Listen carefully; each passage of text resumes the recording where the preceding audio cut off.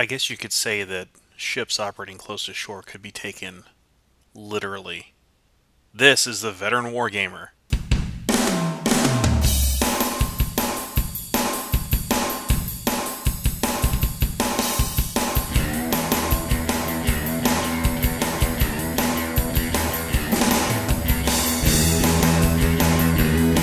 This is the Veteran Wargamer. I am your host, Jay Arnold. Welcome to episode 76. I am joined today by Sebastian Bay. He is a research analyst and wargame designer at the Center for Naval Analysis. Sebastian, how are you doing? It's great to be here. So, I'm going to ask you the same question I ask all my guests the first time they're on, and that is, what makes you a veteran wargamer? So I guess you can call me a veteran wargamer because I love games like many of your listeners, and I've played games almost my entire life.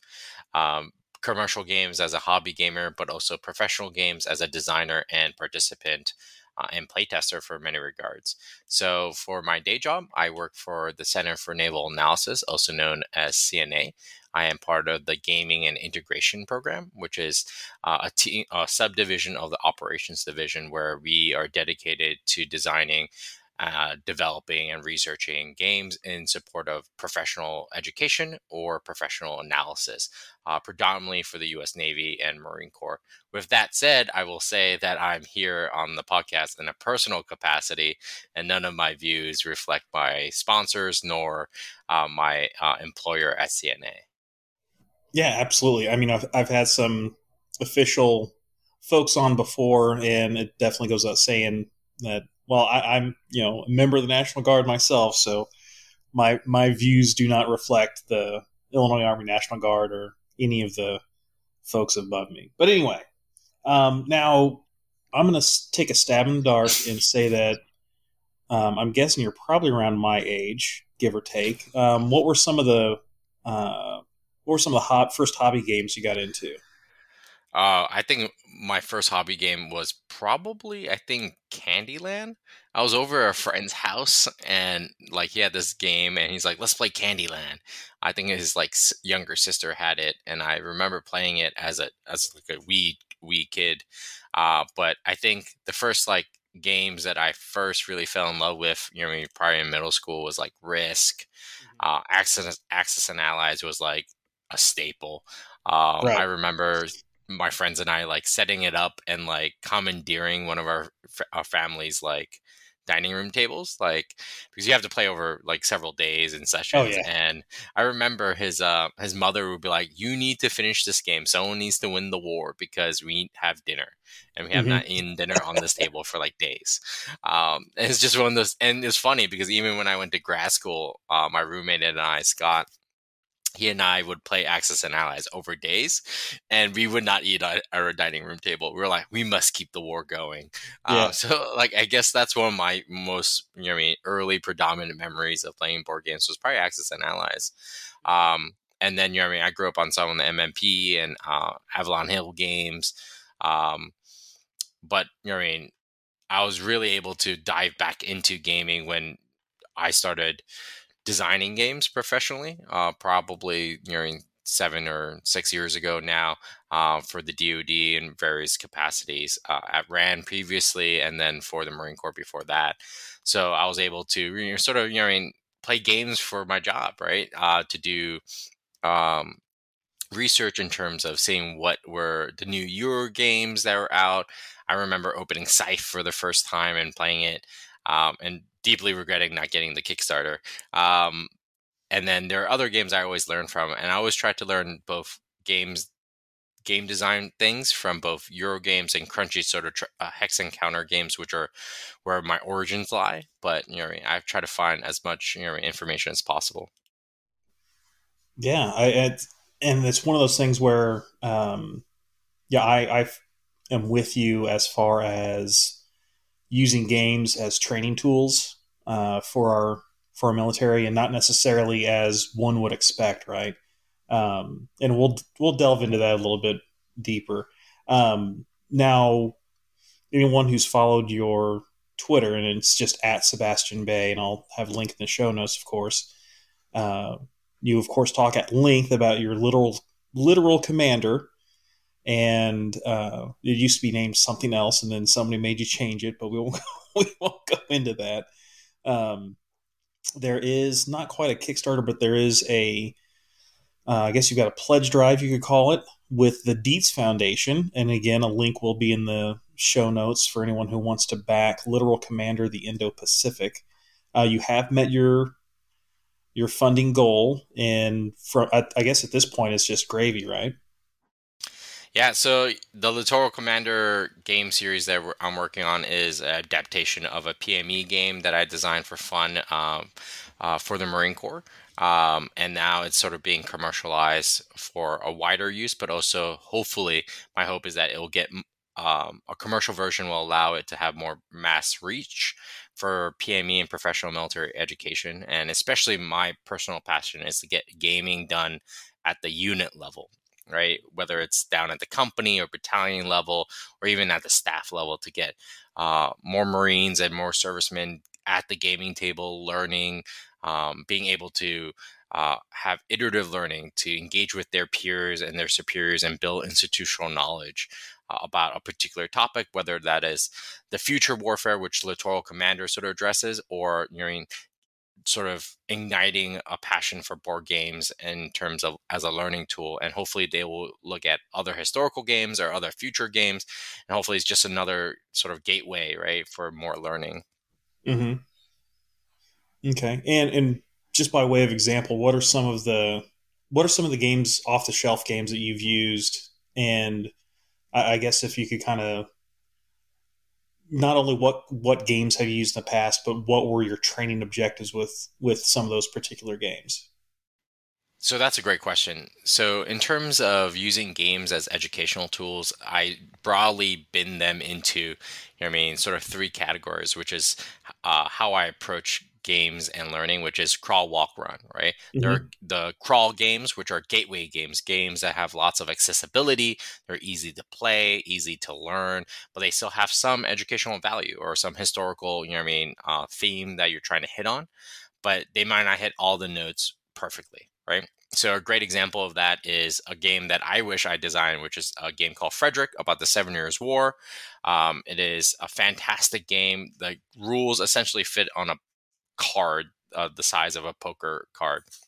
It is super simple, has a really beautiful, elegant logistics trace mechanic, Okay. and has a cool game map where it uses a node system, but also zones and cards for adjudication. So there's no dice rolling, especially for those who know that some military officers really are against dice rolling. So it's a great, easy card adjudication game where a lot of input randomness, right? So there's a sense of control and agency, but still a sense of randomness and choice and trade-offs.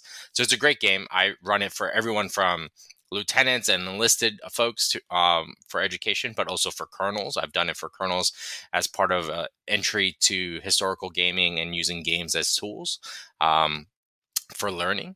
So that's sort of like the crawl category. Sort of the other categories are sort of in the middle that have um, some kind of crunch to it, but they're still pretty accessible. Like Race to the Rhine is another great logistics game, building on the logistics theme here, that has a little bit more rules, a little more gaminess to it, but you can pair it with lots of interesting elements about historical readings and so forth. And then you can bring a more advanced game, let's say the Marine Corps' OWS system, which is Operational War Game System, that has a wide sweeping look at future operational warfare, or even let's say the OCS series for by MMP is a great series to look at a lot of operational decisions historically. So I like to build up my players towards difficulty and playability. Also, the pedagogical approach is that they will learn more and more about game mechanics and game systems. So they're thinking less about those things when they're playing and more about the content, about the history, about their strategy, about their tactics, about the gameplay, about their own learning. And that's sort of my approach personally. Okay. All right. I've had some good luck as an OCS instructor with games. The first one I've run, or first one I ran for my candidates, was Space Cadets Dice Duel. because first off, it's a team game, right? You've got two teams each playing as the bridge crew for a spacecraft, and the wild things they have to do, on the fly, because there is no turn sequence. It's live as you go. And one of my one of my kind of more subtle objectives was teaching them that training doesn't have to be, okay, we're going to look in a manual and we're going to repeat the steps that are, dictated in this manual. I wanted them to see that you can conduct training with a commercially available board game. And then just kind of went into further detail about how difficult it is to continually reassess the situation on the board, as the captain, right? And then continuously get what you need from basically your staff sections as the situation changes, and you may need to reassess. What do you commit resources to maneuver, or do you commit resources to firepower, or do you commit resources to protection? And it was a really neat experience, and some of my former candidates who were in that class, they've said that was one of the best experiences they had in OCS. I've also run Krieg, like a classic 1824 Kriegspiel with candidates before. And again, the objective, one of the objectives was getting them to see that you can use games as training. But on that one, I was just trying to illustrate some of the difficulties that Civil War era commanders had, because I basically replicated a more generic red versus blue Civil War. And then that same class, we took a staff ride to Gettysburg, and the good folks at Little Wars TV set up a Gettysburg game for us at the hotel using their miniatures rules, Altar of Freedom. And that, again, showing them, hey, training can take place even after hours, and it can be fun. And also got the spectacle of a miniatures war game out of it as well. And it's definitely something I want to continue doing now that I'm back in a line unit, and that's going to be a little bit more of a challenge because I don't necessarily have a captive audience for that. I am a first sergeant, but it's not like I can order people to play games, right? I mean, I could build it into the training schedule. I guess I'll have to build it into the training schedule as, like you said, PME, professional military education. But yeah, I'm Actually, just so go ahead. actually, that's an interesting question. Is like, can't you just order them to do it? Like, I was a sergeant when I was in, so I had like almost no power. I had power of like 12 people. But I mean, as a first sergeant, you can just like order them to show up, can't you? That's why I always assumed my first sergeant did, because that's what he did.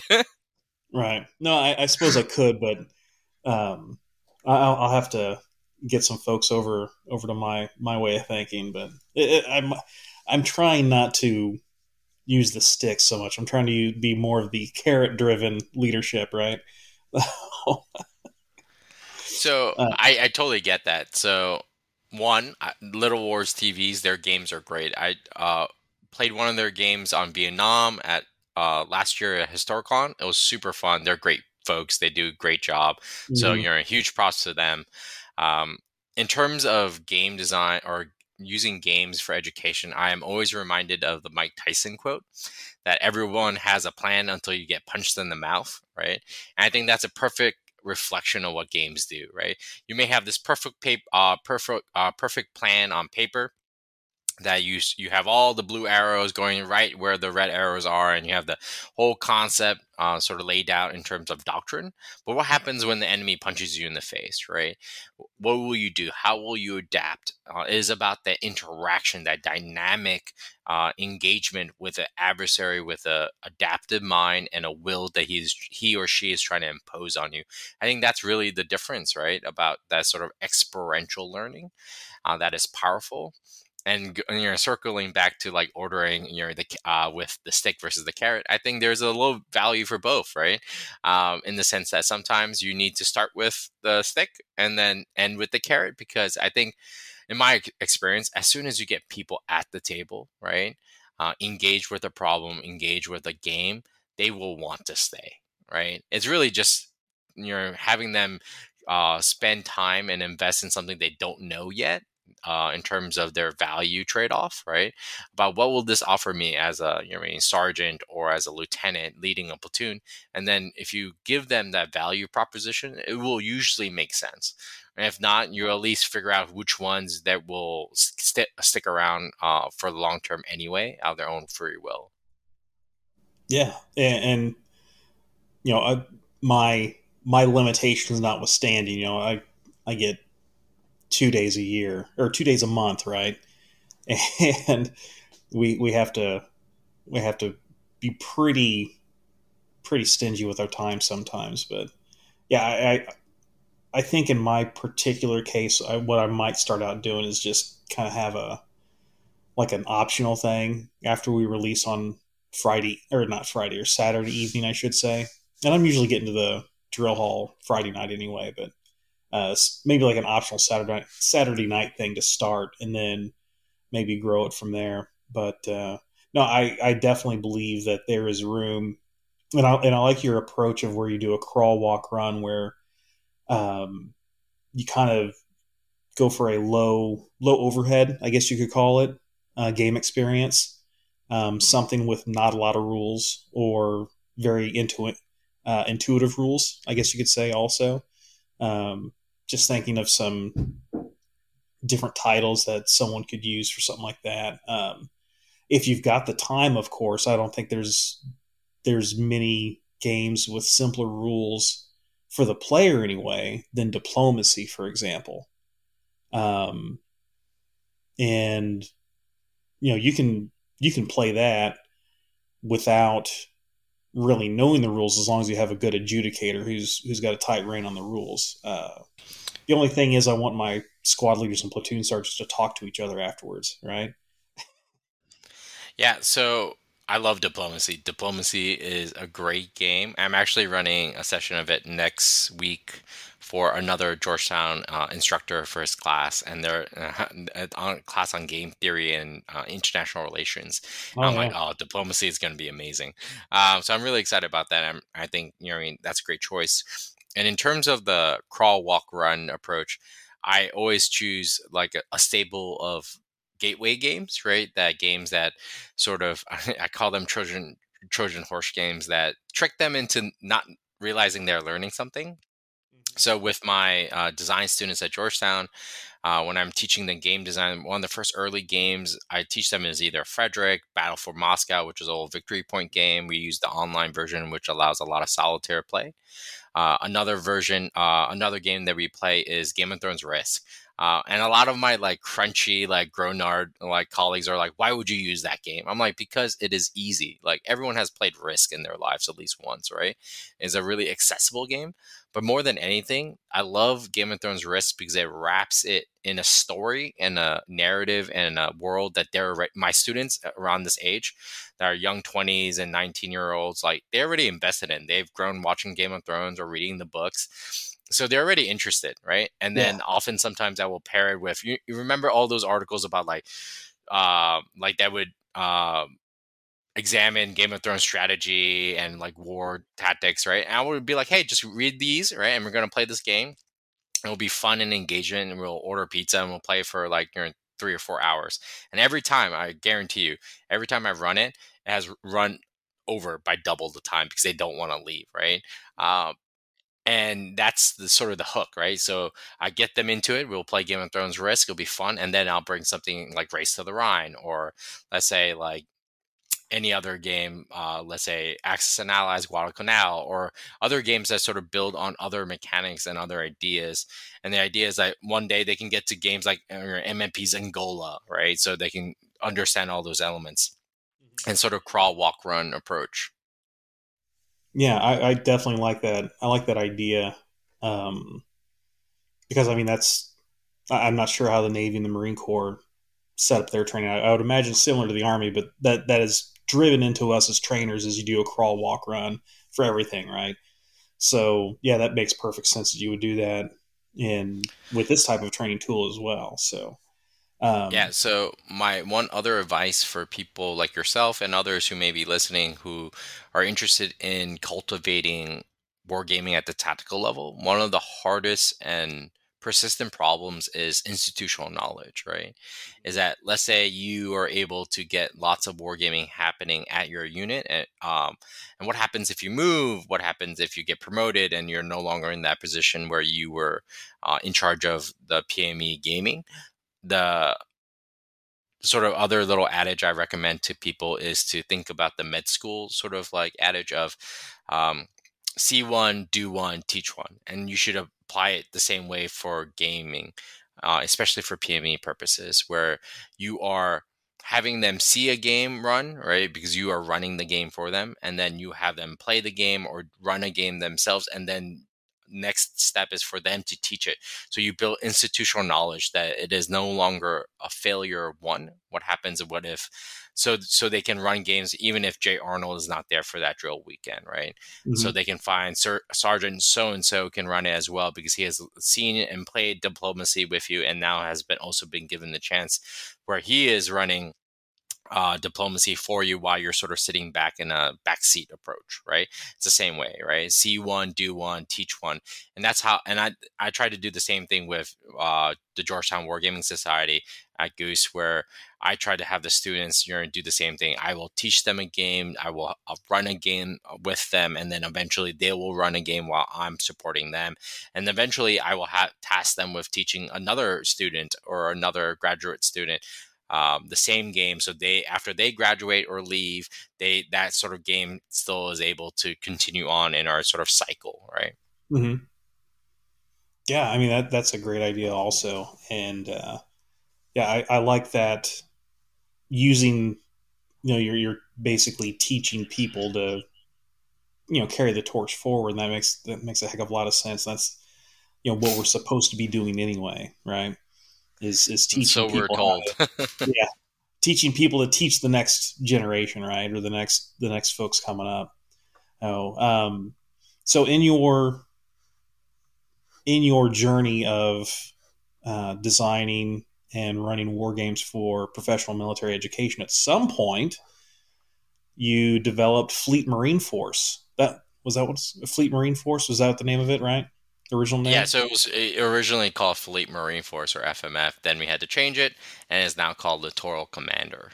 Hmm.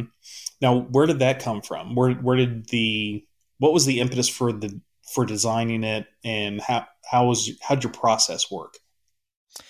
So the original impetus was actually the pandemic. So you're in was it now 2020, right? Hmm. Yeah. When the pandemic sort of struck in the early spring, while time has lost all meaning. I sort of had this project that I always wanted to do was create a game about the future littoral amphibious environment for Marines. This was at the time where the Commandant at the time was looking at Force Design 2030 and how to pivot the Marine Corps to its sort of naval and maritime and amphibious roots and sort of pivot to the Indo-Pacific again, and the big question of what kind of Marine Corps do we need. And there are a lot of discussions and questions professionally that we're engaged in, but also personally really invested in. And I wanted to create a game that Marines and whether officers or enlisted could engage with those ideas, not with the notion that the game will provide a singular future where it says, hey, this is answer A and answer A is right, but sort of treat it as an intellectual sandbox where Marines could explore different technologies. How does, let's say, hypersonics affect littoral warfare? How can ground forces engage with maritime ships, right? How does integrated air defense affect how you persist or survive in a contested environment? How does cyber play at the tactical Hmm. level, at the section Right. and platoon and company level? And these are all questions I wanted the game to really sort of explore. And the game is fundamentally about what we call in military jargon the sensor to shooter chain, right? How do I see a target? How do I track a target? How do I prosecute a target with a weapons platform? And you know what I mean, and sort of around and around again. But also at the same time, it asks the question of when do I reveal my position to do an action, whether that's firing in defense of myself using integrated air defense, IADS, or to fire at an enemy of opportunity or an enemy of a purpose where I find someone I want to prosecute, let's say a Chinese ship like a Renhei cruiser slash destroyer. Mhm. And those are all choices that I wanted the players to really think about. How do I track the enemy? How do I prosecute that enemy? But also, how do I keep the enemy from observing me? Right. And what are the trace spaces between those three questions? And that's really what the Toro Commander really addresses at its core about fulfilling that sensor to shooter train in various ways. Like, for example, do I reveal a Chinese ship through cyber means? Do I reveal it through a drone? Do I reveal it through F-35 going to observe it, right? What are the trade-offs? What are the risks associated with each of these platforms? And how do I mitigate or anticipate my enemy's own courses of action, and how will his actions affect mine, right? So these are really the simple questions that really evolved into the game design. In terms of the game design, I sort of approach the way I approach all my games, which is do a lot of research, which means a lot of reading, a lot of listening to people who are smarter and more informed than you, and then trying to synthesize and digest that information to build what I call a design schema, right? Which is how does the thing that I'm trying to model in my game, whether that be, you know what I mean, submarine operations or the sensor to shooter chain or ISR or which is your intelligence, reconnaissance, and surveillance. How does that work, right? And you sort of build this mental model. I often build like process charts. So think a bunch of drawings on a whiteboard saying that this connects to this, and this is how this arrow means and connects to other things. And I sort of build this whole process chart out for how the sensor to shooter chain works, and then I start filling the game by adding mechanics to each of those sort of links. For example, a simple example I use to teach my class based on Littoral Commander is like, let's say I use a drone like a Predator or like a Class 5 drone that flies high, sees a ship. That information is transferred to a section of launchers, right, like HIMARS, and they get that information and they launch let's say naval strike missile, or let's say a Gimler's at the ship and prosecutes that sort of chain, right? And but how do you represent those sort of links in a game mechanic, right? So in my game, Littoral Commander, many of the ISR links are driven by cards. So I play a card that represents that drone. It will let me try to look into a hex, which your ship may be, right? And to reveal it, to flip it over so I can see it and target it, because only revealed units can be targeted in my game.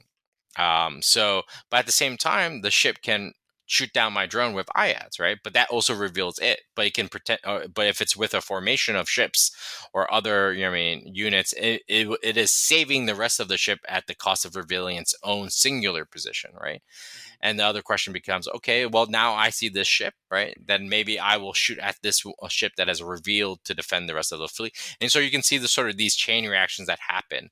And in terms of the combat mechanic, it is really a bucket of dice sort of mechanic where you have a number of supply that represents salvos. So like each dice in the game represents about 4 to 6 missiles or munitions of various types. And then you're trying to hit a target and trying to get past your integrated air defense, which is trying to intercept those things as well. So they sort of negate each other.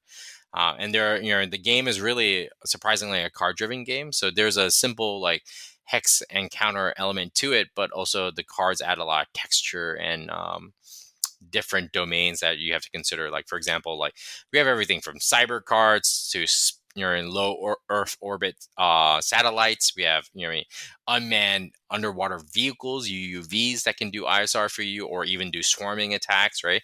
And the really idea is like the cards were designed as, what if you had this capability, right? Or also at the same time for existing capabilities to serve as a flashcard, right? So a young Marine who has never seen a P8 maritime surveillance craft, right, is able to understand, oh, I know what a PA does. It reveals ships, it does ISR for me, and is really effective, but it also needs F-35 escorts because it is a giant Christmas tree in the sky for other enemy IADs, right? So those are the things that they will learn. And you laugh because um, I have run over 200 sessions of Littoral Commander, both virtually and in person, in the last year and a half of designing this thing. And every time I play with Marines, um, they will play the P8 card because they understand what it is and they know it's good, but they forget that F-35s or some kind of escort is required to make sure this thing doesn't get killed. And then they're always shocked that their very expensive maritime surveillance craft is shot down by enemy jets or IADs. I'm like, well, you should have thought of that, right? But the reason they don't think of it all the time is because they have never been in the task of engaging with the enemy. They draw the maritime surveillance craft on their PowerPoint and no one does anything to it, right? But in a game, those decisions and those sort of holes in your decisions have consequences, and it teaches you. And next time they play, they're like, nope. This time we know what to expect, and we're gonna make sure we have fighter escorts with these, or we're gonna make sure we have cyber defenses because it pounded us last time, or maybe we need to think about how to deal with Chinese DF-21s and have ballistic defense like that, right? And it really builds their knowledge outwards, and it's not super deep, right? It doesn't represent every element of those capabilities super well, but it gives them a general sense of how these capabilities bring to the fight at the tactical level. Yeah, that's fascinating because one of those, I'm interested to see, once I finally get my copy, uh, I'm really interested to see how you mention these chain reactions of, you know, basically measure, countermeasure, countermeasure, countermeasure, right? Um, to see how those play out and how it's not just rock paper scissors. It's, well, I've got a rock, well, I've got paper, well, I also have some scissors with my rock, well, I've also got some rock with my paper, and kind of see how those interactions play with one another. And I'm always interested in systems that have uh, imperfect information or limited information, especially when it comes to like targeting the enemy, right? Because that's a huge part of it, right? Well, I mean, as an infantryman, one of the big things we're taught is if they can't see you, hopefully they can't shoot you. I mean, yeah, they can just fire blindly and do recon by fire or just throw a bunch of HE your way. But at the end of the day, you know, you can fire blindly into the jungle, but now you've given away your position because you fired blindly into the jungle, right? Yeah, And absolutely. I'm a big fan of imperfect information, and it's one of the reasons I use blocks for the original version of Littoral Commander. We're using double-sided counters this time to save on cost of the game, but also it allows us to build a bigger map with smaller pieces. Um, and one of the cool elements about the uncertainty of these kind of games, like the Columbia game, block games, which are like Hammer of the Scots, which I love, and other games like Julius Caesar, is that you realize that commanders, even at the tactical level, they are so used to knowing everything that now uncertainty bothers them. And one of the great things about games, especially playing like even imperfect or double blind games, is that it makes them feel or has them feel more comfortable with uncertainty, right? To make assumptions that are informed by the experience and by doctrine and by other TTPs and SOPs of what worked before, right? And that's sort of what we're trying to teach them with these kind of games in many regards. To your comment about countermeasures and rock paper scissors shoot, yeah, it's sort of exactly that. But also the one of the cool interesting things about the game is that it is not only a question of like, does my rock beat your paper, or do I have paper or scissors? It is, do I want to use my one scissor right now, or do I want to save it for later? Right? It is not only about the capability in your hand. It is also about, when do I use it? When do I have to use it? Is this my moment of opportunity, or am I wasting a very valuable capability for something that is not important in terms of sort of tempo of the game, right? And that Yeah. is something you have to sort of feel and learn and feel it in your bones. But it is one of my favorite elements of it. And my one advice, I'll give you guys all a preview for listening to the game, is that when you play it, it is not only about choosing the right capabilities or choosing the right plan, right, in the beginning. It is about sequencing, about teamwork, right? Is can Sebastian and Jay, when they're playing as blue team, as the Marines, be able to coordinate, right, how they use the sequences. Like, for example, I tell Jet, hey, I'm going to reveal these units, you're going to prosecute them, and we're going to coordinate our efforts, right? It's about a sequence and coordination between members within teams, and having that sort of collective plan to be able to adjust and be on the same page. And the teams that don't do well are the ones who try to win by themselves and try to win one on one, or try to win in a 1 versus 2 fight by themselves. It never works out very well for that Right. person. Right. Right. And again, that fascinates me, that, you've got to make these decisions about where you use your resources, not only in coordination with your left and right partners, but also, whether or not you're going to use that asset as part of the main effort or a shaping operation, for example. To get a little bit higher level than just, hey, point dangerous thing at bad guy, right? Yeah, absolutely. And one of my favorite parts is the um, planning stage in the game. So the game is really broken down to planning, deployment, action, and initiative check. And most of the game is played in the action stage, where you're executing orders and sort of cycles back in these sort of impulses and turns.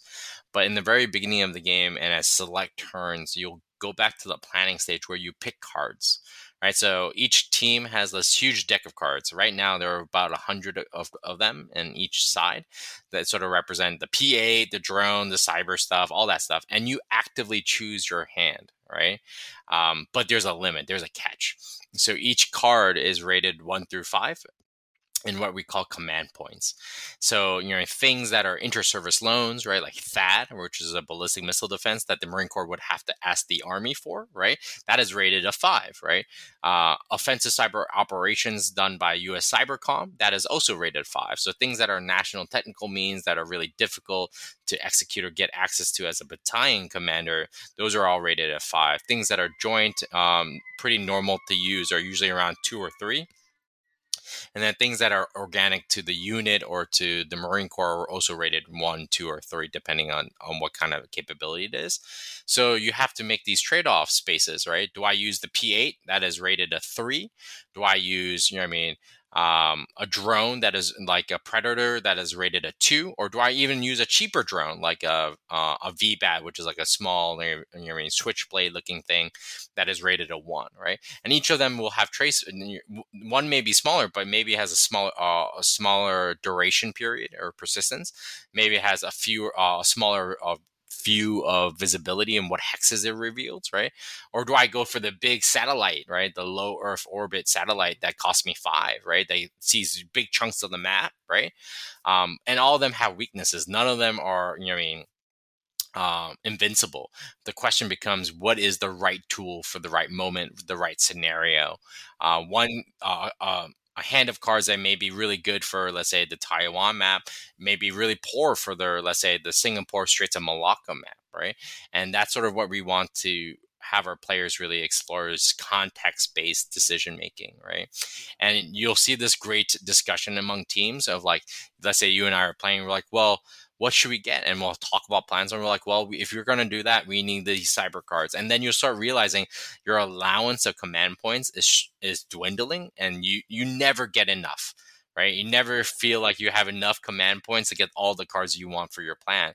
So you have to plan in pieces, but also have to plan for adaptability, right? So, you being enlisted as well, you probably understand, like, your higher command never gives you everything you want, right? So you always have to make some kind of compromises, and you'll say, hey, I'll get that thing later. And the question becomes, did you make the right decision about the things you got in the very first beginning, and how do you adjust as you go?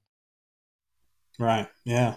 That kind of speaks to um, another aspect. There was a point I was going to make. Um, you do have these limited resources. Oh yeah, I remember now. Talking about basically a deck building or a draft portion, right? And uh, like you said, a certain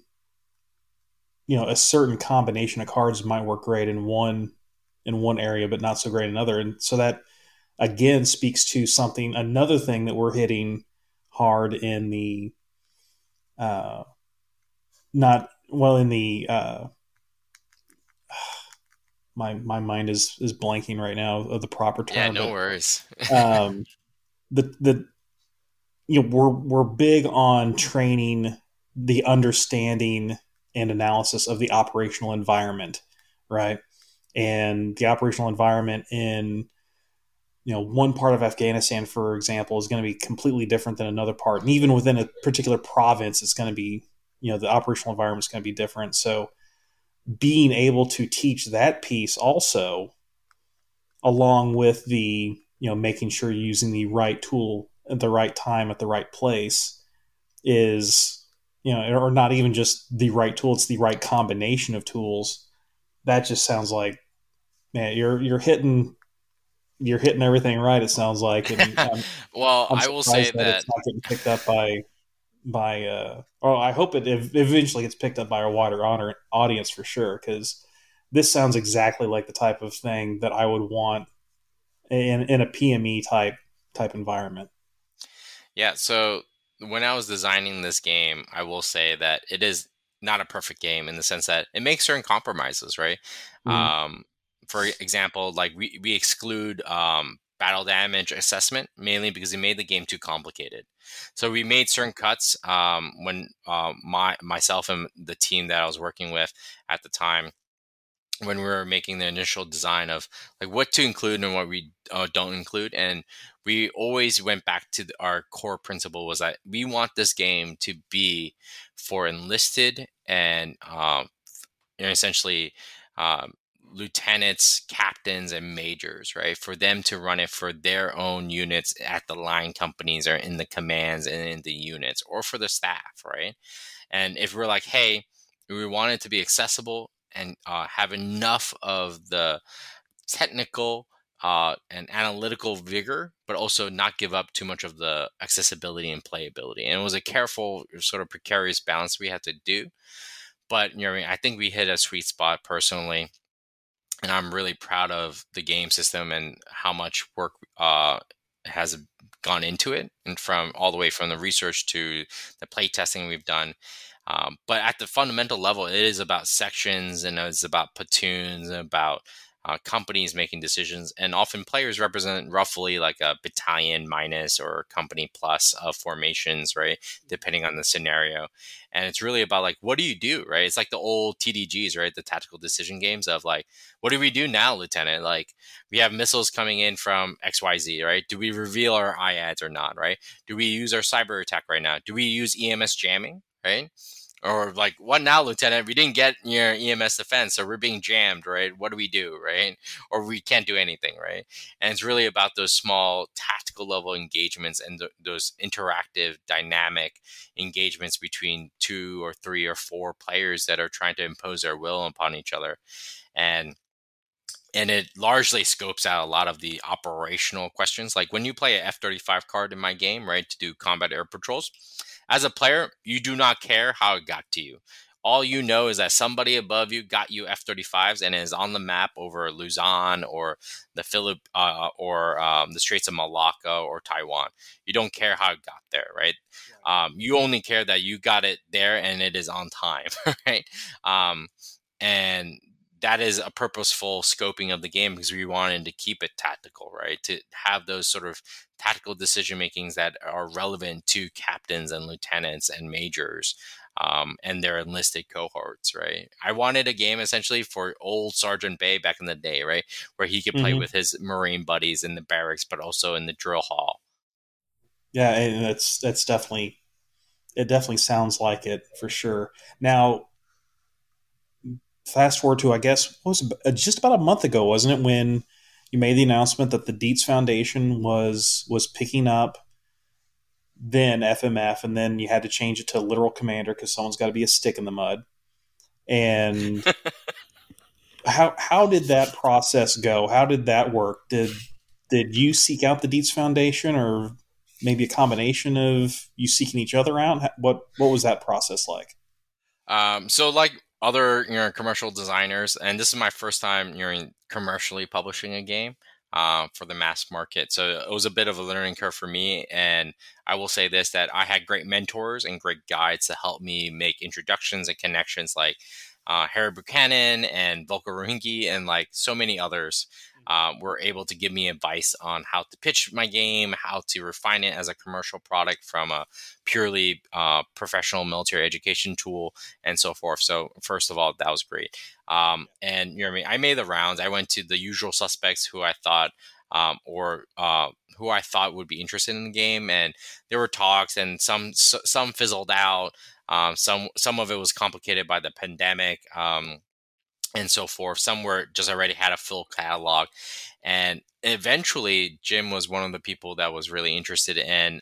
In the end, I ended up going with the Dietz Foundation because of their educational focus. They're not your normal like your publisher, right? Not to say your commercial publishers are bad.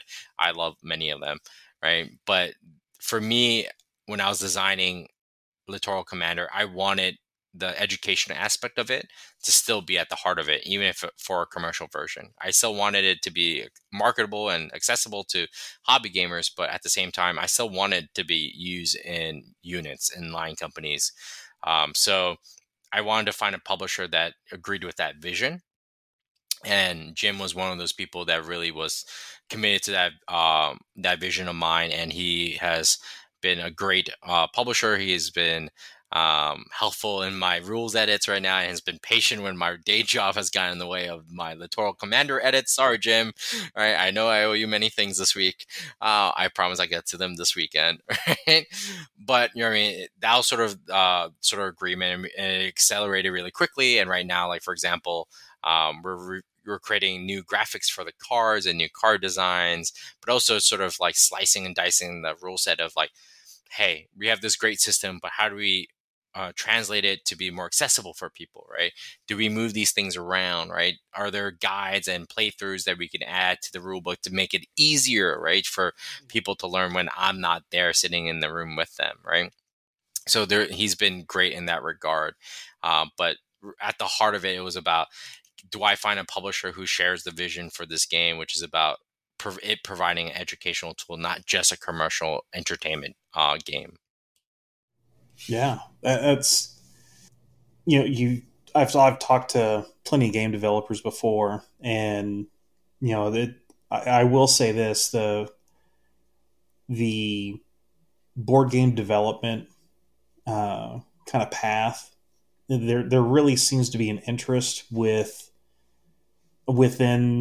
the developer community to help each other out, and that's one thing I certainly appreciate that the hobby is able to bring out in people, and I certainly appreciate that going with the Dietz Foundation like you have, and with their focus on the educational aspects of games. Like, it's kind of hard to argue against that, right? So I'm really pleased to see that it is going to be getting out to a wider audience. Now, not just the nuts and bolts of the behind the curtain look at how the sausage is made, so to speak. Um, there's still, I mean, there's quite a bit of work just in getting the box designed and all that stuff. But Oh yes, when which so I owe Jim a lot.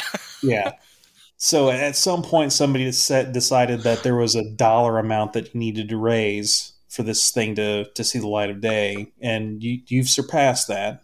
Now, how? Let me see if I can pull that up real quick because you were. Let's see. So I think the original amount was like 20K was the goal, and we did end up surpassing it. The the original pledge page I think was down to 15 or 16 because we had to change the name halfway through the pledge, so we had to start like a new one technically. So, but the original pledge was I think 20K, and that was based on the quotes for the game pieces. And sort of the redesign of many of the graphic elements because we wanted to recreate the cards. recreate some of the map elements as well, and have a graphic designer. And Jim and I share a very strong view that people, especially creative portions like the artists and so forth, should be credited and paid well for their contribution to game design. So that's sort of all rolled into one, and Jim has been great in handling the administrata of it. I always tell him I'm allergic to paperwork. But yeah, it's been an interesting ride, to be honest. Now that is, I guess it's technically in pre-order now. Looking at the link, it's past the pledge portion. It's just straight up pre-order. So what does my $70 get? A really cool game. No, so seriously, so in the game right now, we are aiming for about 2 or 3 maps. Looking at, so my hope is to get the Straits of Malacca, Taiwan, and Luzon into the map, which are paper maps, because mainly because they'll be quite big. They won't be mounted, but they will have counters, double-sided counters that would replace the wooden Columbia blocks in the original prototype, which are getting all redesigned as well. You'll get about 200 cards, 100 cards roughly each for each side that have different capabilities, like we've been discussing.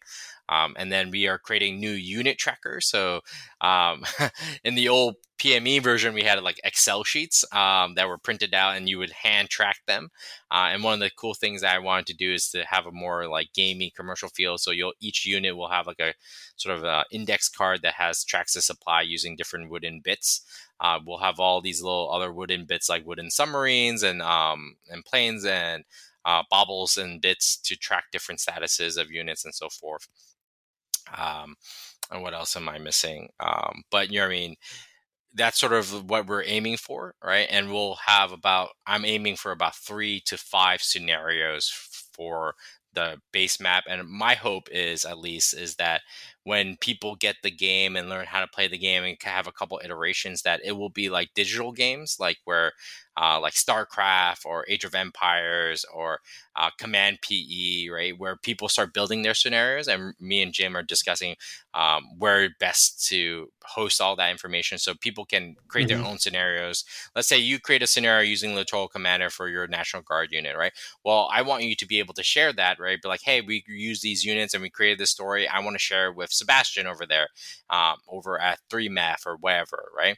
And we want to Right. build those things. And my hope is, depending on the success of the Littoral Commander Indo-Pacific installation of the first module, is that it will be built out as a series. I'm already working on the Russian version of the game, where it will expand into the European theater and look at how the Marine Corps will contribute in that theater in the future. Which will bring all sorts of different things like the Dana Straits, the Baltics, or even considering the Black Sea as one, or even a High North map, right? And the idea is that you sort of build out the scenario, so like it's not just me thinking of scenarios, right, but hopefully guiding other people to learn how to make their own scenarios and add it to their own use. Because one of the best parts about even of the 90 or so prototypes I've sent out to Marine Corps units and other military commands, both in the Army and Air Force and so forth, was they would come back with feedback. You're like, hey, what about these cards? Right? Or I explicitly remember engineer support battalion essentially saying, hey, like we do more than demining, right? And that's part of my bias as being an infantry guy, because I think of EOD and the engineers as just like the guys who get rid of IEDs for me, Right. colored Right. by my experience in Iraq.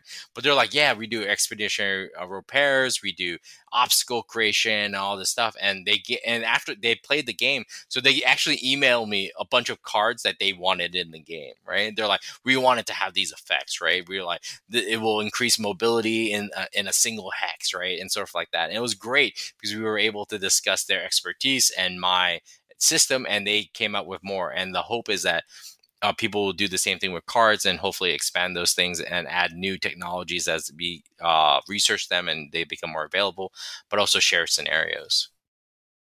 Yeah, I mean that all sounds great, and eventually, I would imagine that'll just continue to expand, and I really like the idea of having user created content, and maybe not in an official capacity, but certainly additional resources for folks who do want to expand away from you know the initial well, let's face it, coastal coastal aspect of Yeah. what you're doing, because a lot of times we fight pretty far away from water. My experience in Oh Afghanistan taught me that, right? yeah. Yes. Yes, absolutely. So, and the other question is like, um, what if there are like variants to scenarios? Like, for example, even the base scenario, which I call lose on pass, which is sort of goalkeeping scenario where the blue side is trying to stop the red navy from passing a certain point on the map, right? Hmm. Essentially escaping the first island chain on the Philippine map, right? But there are variants even now that I use with the current prototype, which is okay, what happens if blue has ships, right? And what if it just has all ground units, right? How does that affect your scenario? The scenarios are roughly the same, but your order of battle, the units you have available, right, are different. What about Hmm. the red side for the Chinese, right? What happens if you're all naval units, or what if you have submarines? What if you have a ground element? How does that affect your decision space as a team? Even though the largely in terms of the scenario itself is the same, and let me tell you, it changes huge dynamics, right? Um, for either side, and it's fascinating how the sort of same sort of tactical scenario can be so largely impacted by the number of command points that you have, the number of players you have, the type of units you've been assigned in a particular setting, and that's really the real fun of the game. I think is to toy Right, around with all those things. right. Now, when we are talking about those variables, I mean, you're still going to be using a single block or a single chit as a certain sized unit. I mean, you're not looking to bathtub it, to use a wargaming term, and make a larger unit all of a sudden smaller, or go the other way, right? So a block isn't all of a sudden going to turn into what used to be a section or a platoon is all of a sudden going to be a company or even larger. Uh, I would guess, right? No, yeah, no. So I started with small units. So most of the units are sections representing two or three launchers, right? So like a HIMARS section or a platoon of infantry, or either motorized or lightly armored, or mechanized, depending. And there are only a few exceptions to that, which are like the individual ships themselves for the Navy units, and then some of the blue logistics units are company size, mainly because logistics tends to have a bigger footprint, and you're not having sections of or even platoons of logistics often. Um, so that was a exception, and one of the reasons we started with small ones is that a stack, right? Like if you stack enough platoons, right, you'll have your combat mass for a company, right? And that's Hmm. sort of the flexibility we wanted. We wanted you to decide if you want to put a bunch of units together for lethality and easy movement, right? Or did you want to spread them out, but makes it harder to coordinate with those units because as a Sure. player, you only have so many actions you can do. You can only activate so many units, or essentially hexes, right? So do I activate one unit in one hex, or do I activate this whole stack of units in a hex, right? But there are trade-offs, right? If you have a bunch of units, let's say a company's worth of inventory, that's great. That means you can move a company pretty efficiently down the road or to do some kind of company assault. But at the same time, that means a predator drone sees the entire company because it sees by hexes, right? So there's Right. this trade-off, right, of distribution and lethality, of combat mass and concentration versus survivability, right? And that is something that we wanted our players to grapple with, right? To really deal with that notion. And it is something that is a central core theme of the game. Yeah, and again, that's not only can that sensor, whatever it is, can see that entire unit, but now if the enemy wants to throw some ordnance that way, that's going to be a high payoff, right? Oh yeah, So absolutely. you definitely have to balance that, and that, I mean, that's a classic wargaming dilemma, but you actually give the player the choice, and there are advantages and there are disadvantages to every decision, right? So yeah, I like that's included. Roughly how big is a hex? then? So each hex is about 20 kilometers wide, which means it's roughly Okay. 260 kilometers square area. It's actually quite large for platoons and sections to be operating in. Hmm. One of the reasons we did this was because originally when I did it to be like 2 kilometers, which is typical for like tactical games, or especially at the sort of modern era, it was silly because every weapon hit everything, right? There was Hmm. no range differential. So, like for example, a naval strike missile, which has over 280 kilometers of area of range, um, it can hit everything on a map, right? So, how Hmm. does that differ from, let's say, the new Army program, which is called PRISM, the precision strike missile that the Marine Corps is also trying to work on with to extend and replace ATACMS on multiple launch rocket systems and HIMARS? Hmm. Well, that one can reach out to 500 kilometers. Okay, well, what about Tomahawk missiles, which can reach out about 1,200 um, um, kilometers? So we wanted to have a big enough area where those kind of differentials in range matter, whether it is M777 artillery piece, or if it is a Gimler's that has 80 kilometers, or Iron Dome, which is an IS system, has about 80 kilometers of range, and have these kind of tension points, right? And the idea of distribution of how much do you want to distribute, right? How much do you want to concentrate, right? These are all things that are very important, especially when you have a lot of lethality at range. And I think that is an uncomfortable concept for a lot of enlisted and officers, is that there is almost no safe spot on the map, right? There Hmm. is very few places where you are truly out of range of the enemy's capabilities one way or another. Because guess what? They can touch you anywhere in cyberspace. They can touch you with ballistic missiles. They can touch you with cruise missiles, right? So the question becomes, right? How do I survive within what we call them in the Marine Corps terms, the weapons engagement zone, right? The WEZ, right? Because you're going to live and breathe in the WEZ, and dangers around every corner. And the question becomes, how do I mitigate those? How do I manage those? Because the Hmm. risk is not going away. Yeah. Yeah. And that's, yeah, there is no safe space anymore, right? And that's something that, you know, you and I both learned in our own ways in different countries, but a pretty similar time frame. You know, there is no rear anymore, right? Oh And yeah, and you definitely especially realize now, that. yeah, and especially now with, you know, they're talking about orbital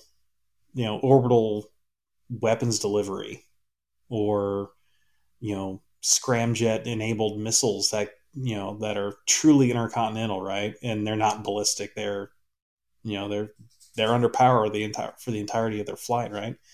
And yeah, it's definitely, it definitely makes you think, or should be making you think at the tactical level. How do I keep from being seen, and how do I, keep from not not running my radios all the time, and so that I'm not seen electronically, but also, how do I keep in touch with my higher command, because they're screaming for more information about what's going on where I am, but I don't want to, be be blaring a radio signal 24/7. And I definitely think there's some interesting uh, there's some interesting questions to ponder, and I'm glad that you have come up with a tool that helps us ask some of those questions and kind of discuss some of those ramifications without, necessarily having to spend a bunch of money on either a computerized system, or get a bunch of people out in the field and all the problems that that creates, right? So what I say is, there's no substitution for experience, right? There's no Right. substitution for being on deployment, or being in.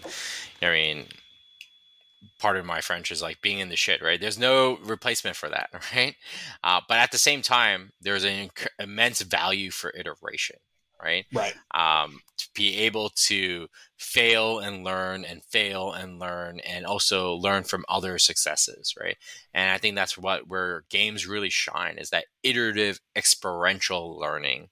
Hmm. And my hope is that during this game and others, will hopefully drive more of that in the military at the tactical level, at the operational level, and hopefully also at the strategic level. Yeah, absolutely. And I think that that's really what it comes down to with this type of training tool is, you know, to use the often overused, well, now cliche sets and reps, right? Um, Getting those chances to try, and again, being able to alter the scenario and getting those chances to go through a scenario with different conditions, right? And changing the, your mission analysis as you go based on what you have available and what the enemy is bringing to the fight as well.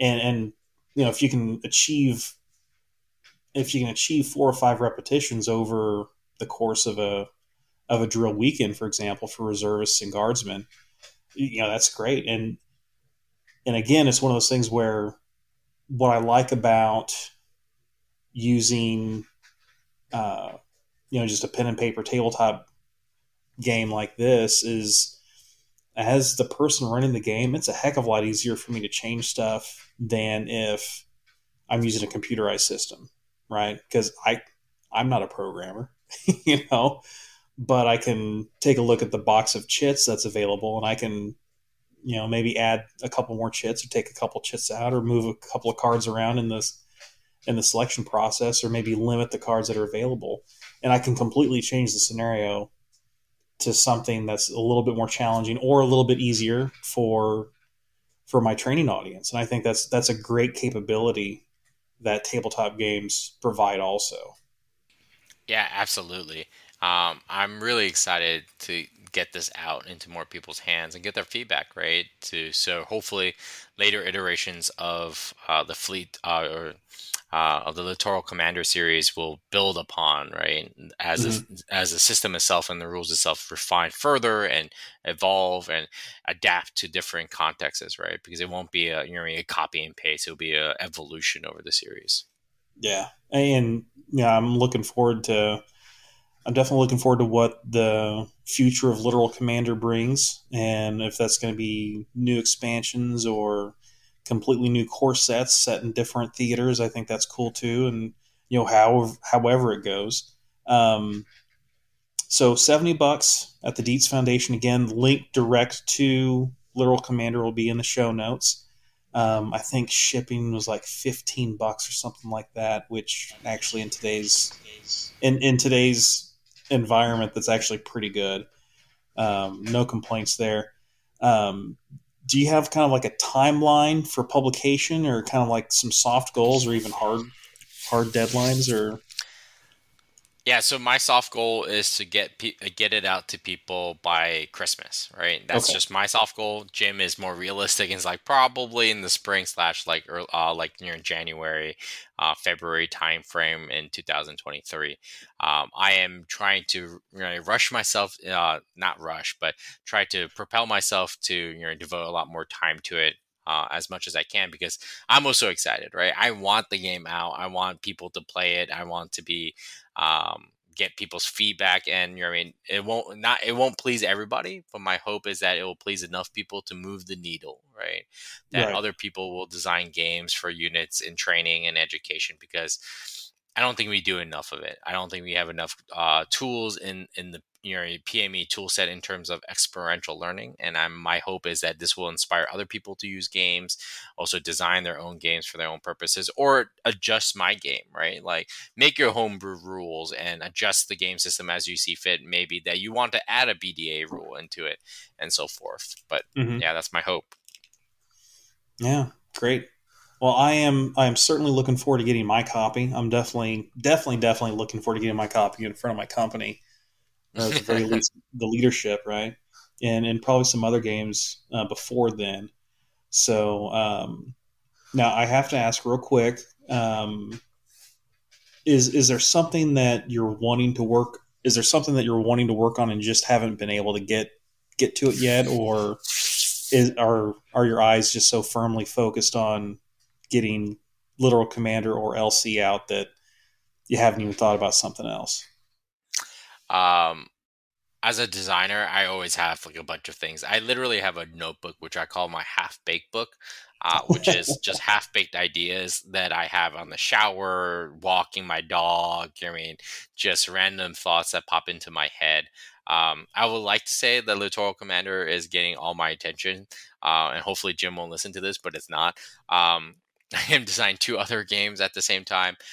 One with a group of students that I work with, which is on malign influence and sort of disinformation and sort of Hmm. how to build resiliency in societies.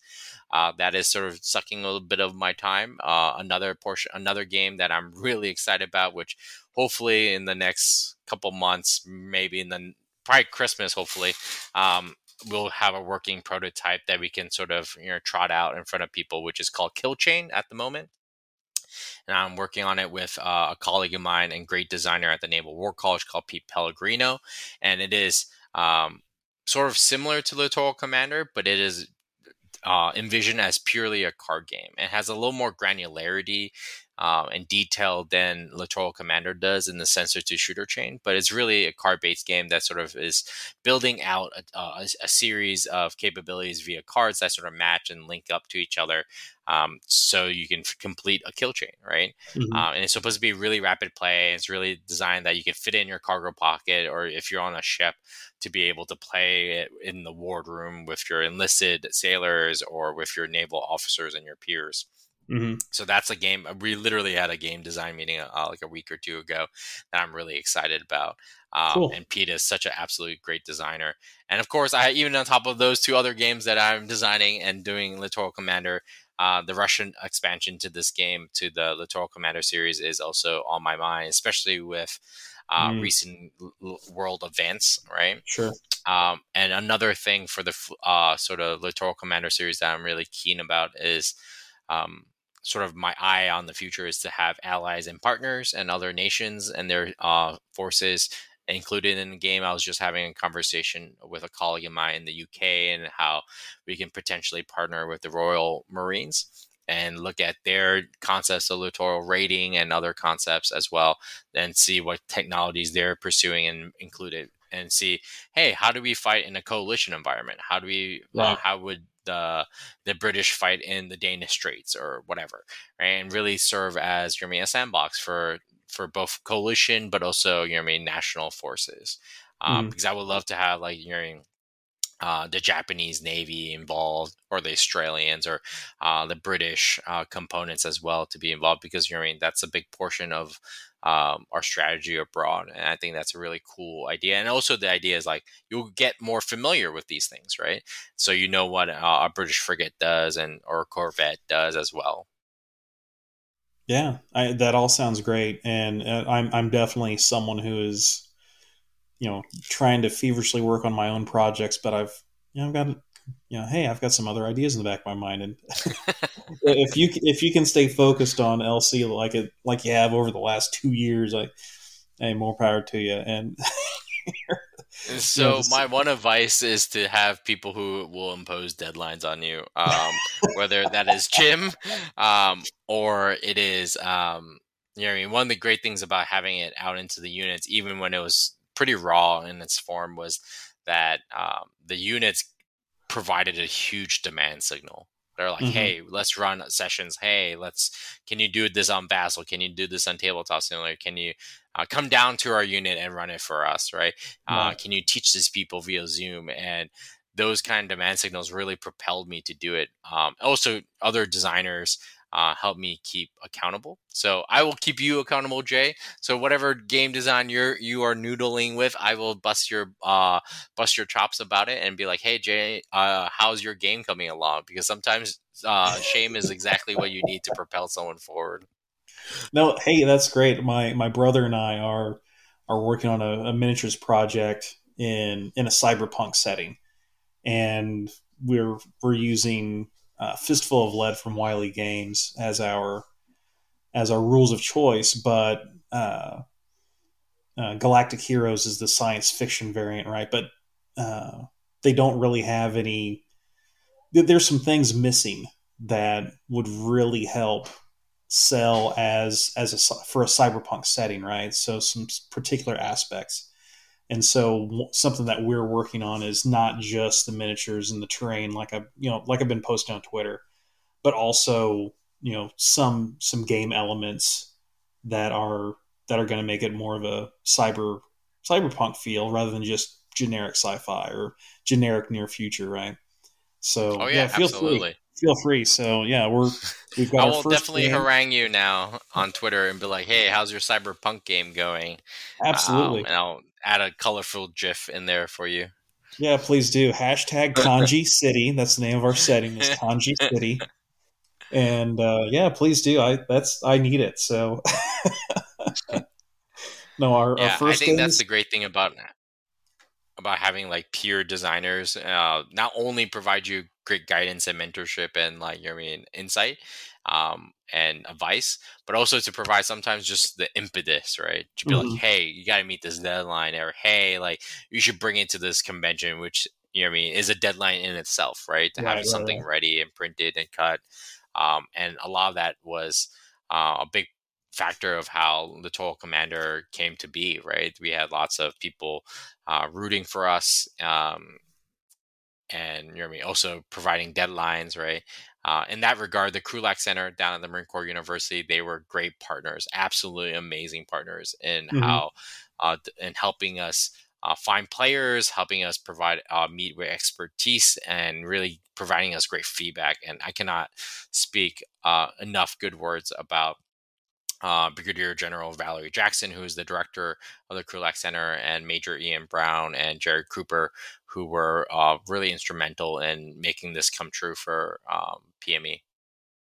Yeah, I'm just pleased as punch for you, and I've kind of kind of watched things as they've developed, and it's got to be so gratifying on your part, and I'm certainly going to be pleased to see that box uh, land with a thud on my doorstep. So, Sebastian, I think that's a great place to wrap up.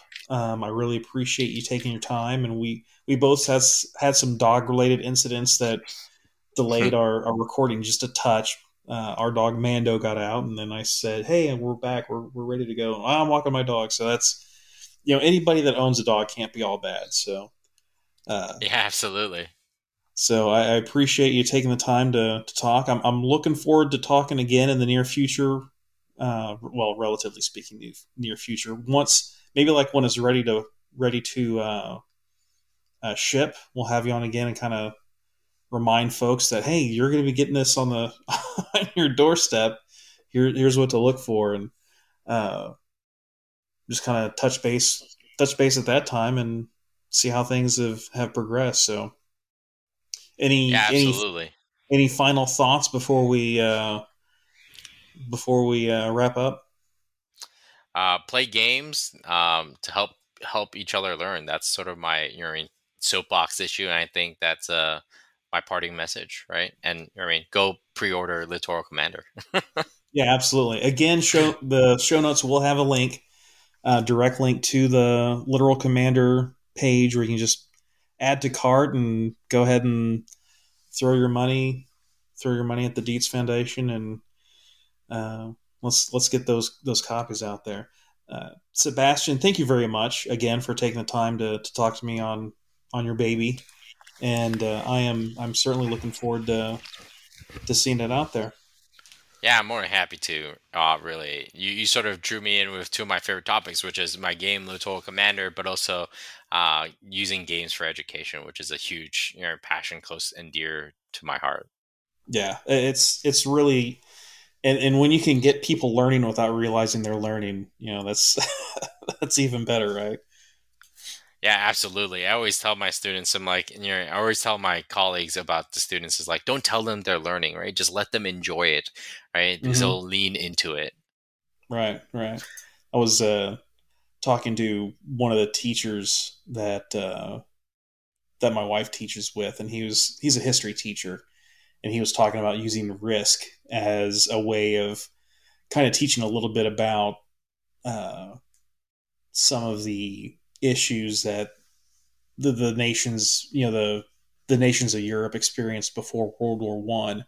I kind of dropped a little bit about, yeah, have you heard of a game called Diplomacy? And he hadn't, and so I might show him what diplomacy is like, and then I got to remember that he Just works make with him my wife, Austria. so, Just so give him Austria, it'll be fine. You know what I mean? Be like, hey, don't worry. Just take a very passive approach. yeah. You'll be okay. Also, If Russia's your friend. yeah, if I really didn't like him, I'd give him Turkey, right? Oh, Turkey. Oh, poor Turkey, right?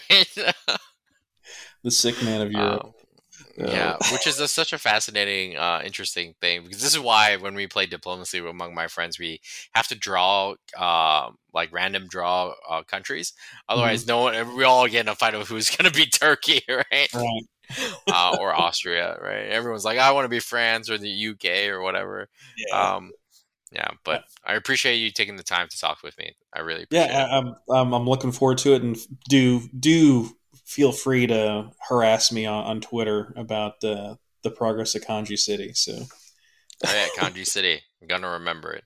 Yeah, no worries. And I don't close this tab as you stop it, right? no, I'll let you know when we're clear. All right, So cool. on that note, as always, if the wargaming you're having isn't any fun, you make it fun. That is all.